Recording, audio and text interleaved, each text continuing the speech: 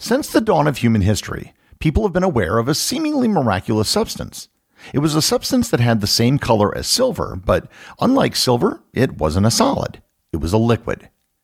Ancient people used this substance as a medicine and as an elixir for long life, something which they got absolutely wrong. Learn more about the element mercury, its history, and its unique properties on this episode of Everything Everywhere Daily.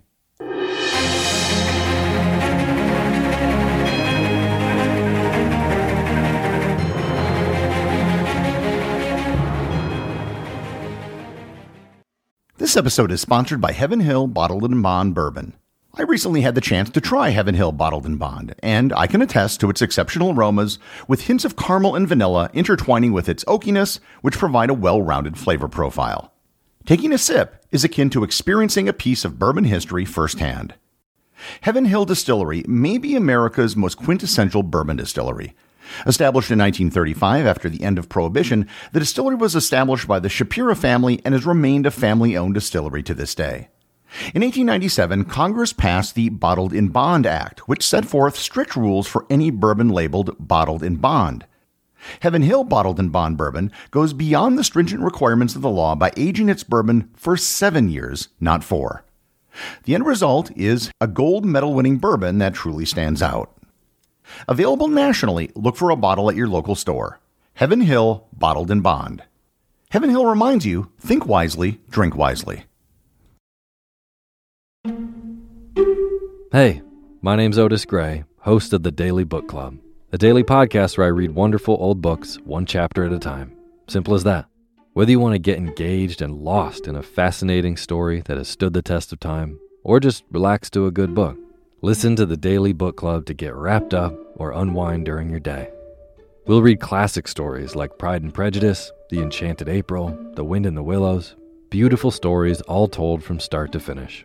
And you can even do a real book club. Tune into the Daily Book Club Discord and discuss the readings with other book club listeners. However you want to listen, it's your choice. Subscribe to the Daily Book Club on Spotify, Apple Podcasts, and everywhere else. New episodes every single day. So sit back, relax, and get lost in the Daily Book Club.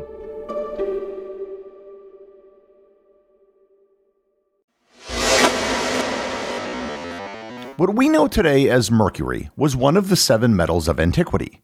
These were metals that the ancients knew about because they could be found in their base elemental form. In addition to mercury, there was iron, copper, gold, silver, lead, and tin. Needless to say, mercury was very different from the other 6. While it was known, there weren't nearly as many practical uses for it as there were for the other metals. We should start with the tail of the tape for mercury.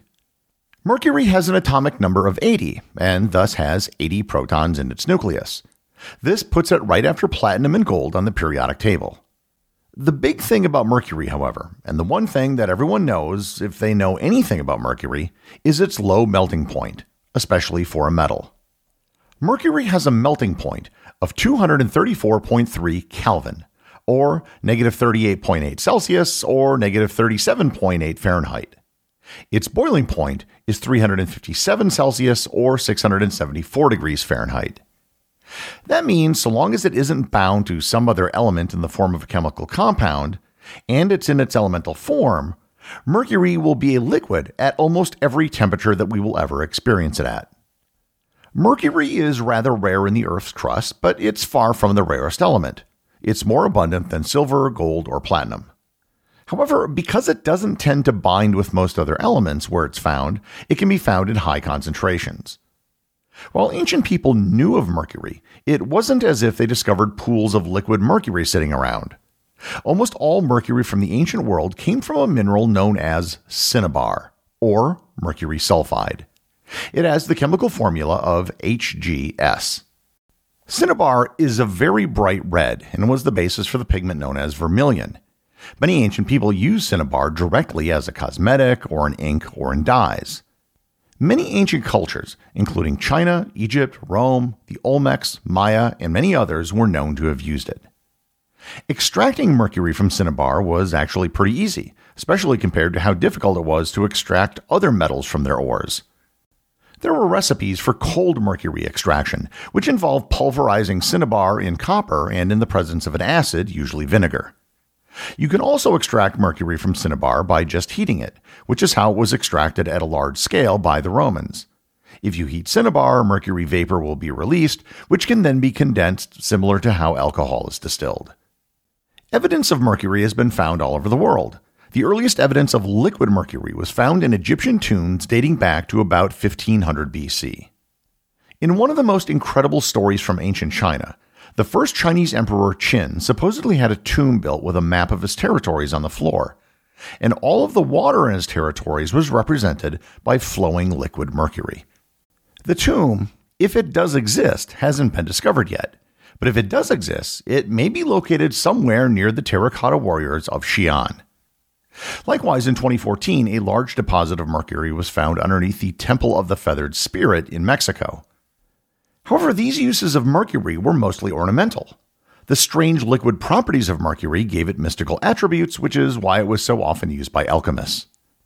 Emperor Qin sought to achieve immortality, and he was given treatments by his doctors who believed that mercury was the key to good health.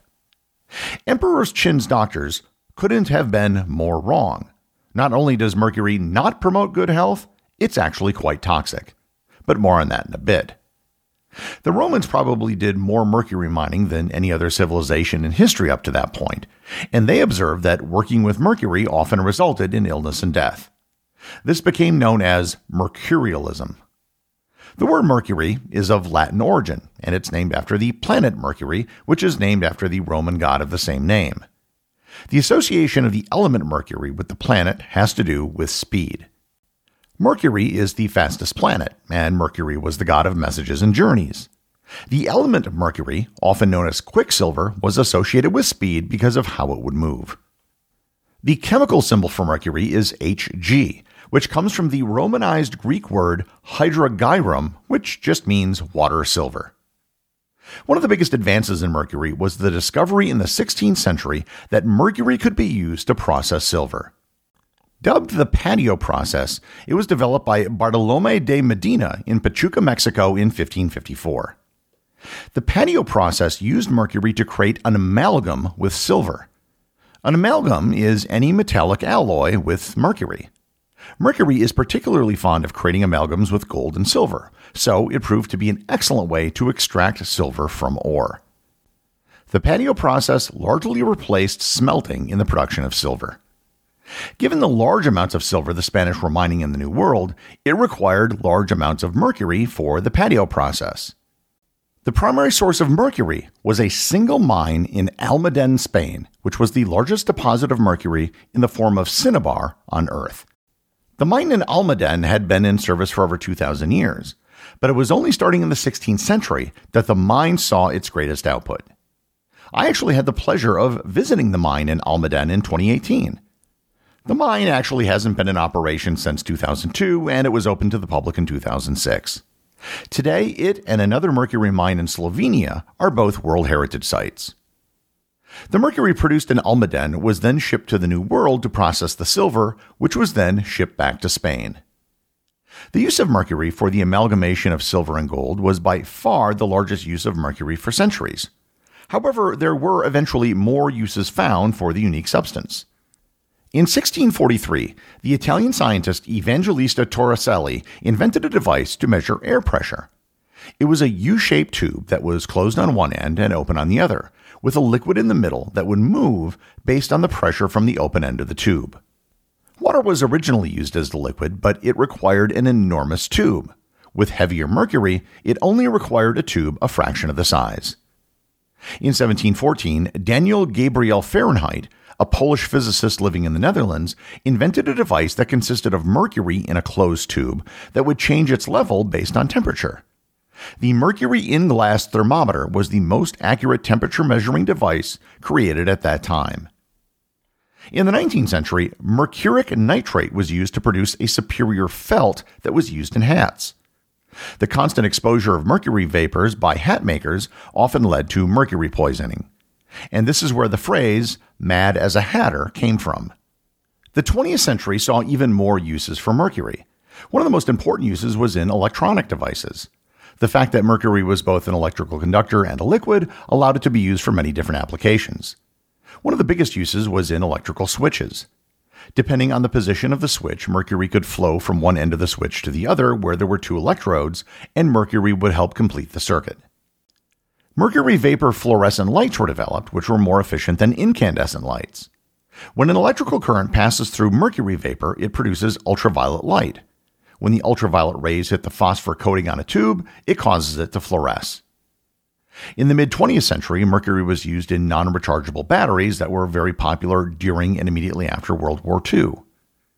The biggest use for mercury during the 20th century was for the chloralkali process. The chloralkali process was used to separate chlorine and sodium in a brine solution. Amalgams of mercury, usually with silver, tin, and copper, have been used in dentistry to fill cavities. Mercury fulminate is an explosive that was often used as a primer in bullets. And on top of all of this, mercury was used in a host of chemical products, including paints and cleaning products. One of the most innovative uses of mercury was as a mirror in telescopes. Because of its silvery reflective surface, mercury could be used as a telescope mirror. Isaac Newton discovered that if you rotated a liquid, the surface of the liquid would form a parabola as the edges of the liquid rose up along the side of the rim.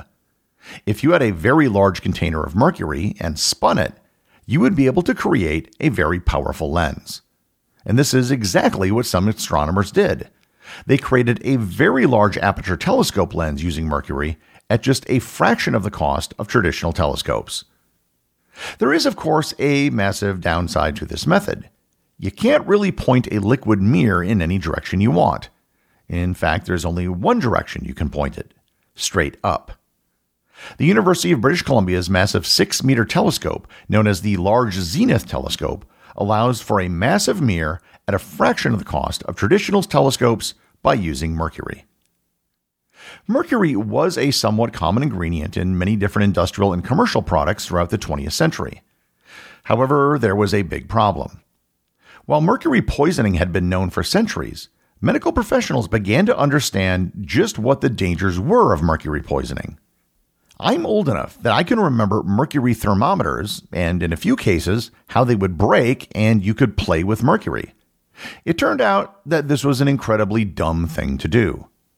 Mercury can quite easily vaporize, which means that even if you work with liquid mercury, you run the risk of mercury poisoning. All of the mercury in so many products raised the level of mercury poisoning for everyone in the population. However, as a heavy toxic metal that could uniquely vaporize compared to other metals, mercury could accumulate in life forms that ingested it. And this was especially problematic in fish, as mercury would accumulate at higher trophic levels of the food chain. Lower levels of animals may have only had a small amount of mercury. However, as those fish were eaten and were subsequently eaten by other fish, mercury levels would accumulate. Fish like tuna can have higher levels of mercury, as can dolphins and whales. In 2008, actor Jeremy Piven was diagnosed with mercury poisoning after he was found with mercury levels 5 to 6 times higher than normal. It turned out he'd been eating sushi twice a day, every day, for 20 years. Mercury is a fascinating substance. Its heavy weight and the fact that it's a liquid at room temperature makes it extremely useful for certain applications. However, it's also a highly toxic substance. It's so toxic that it's been removed from almost all common commercial products. And that's a fact that probably wouldn't have survived the people who did work with mercury almost 2,000 years ago.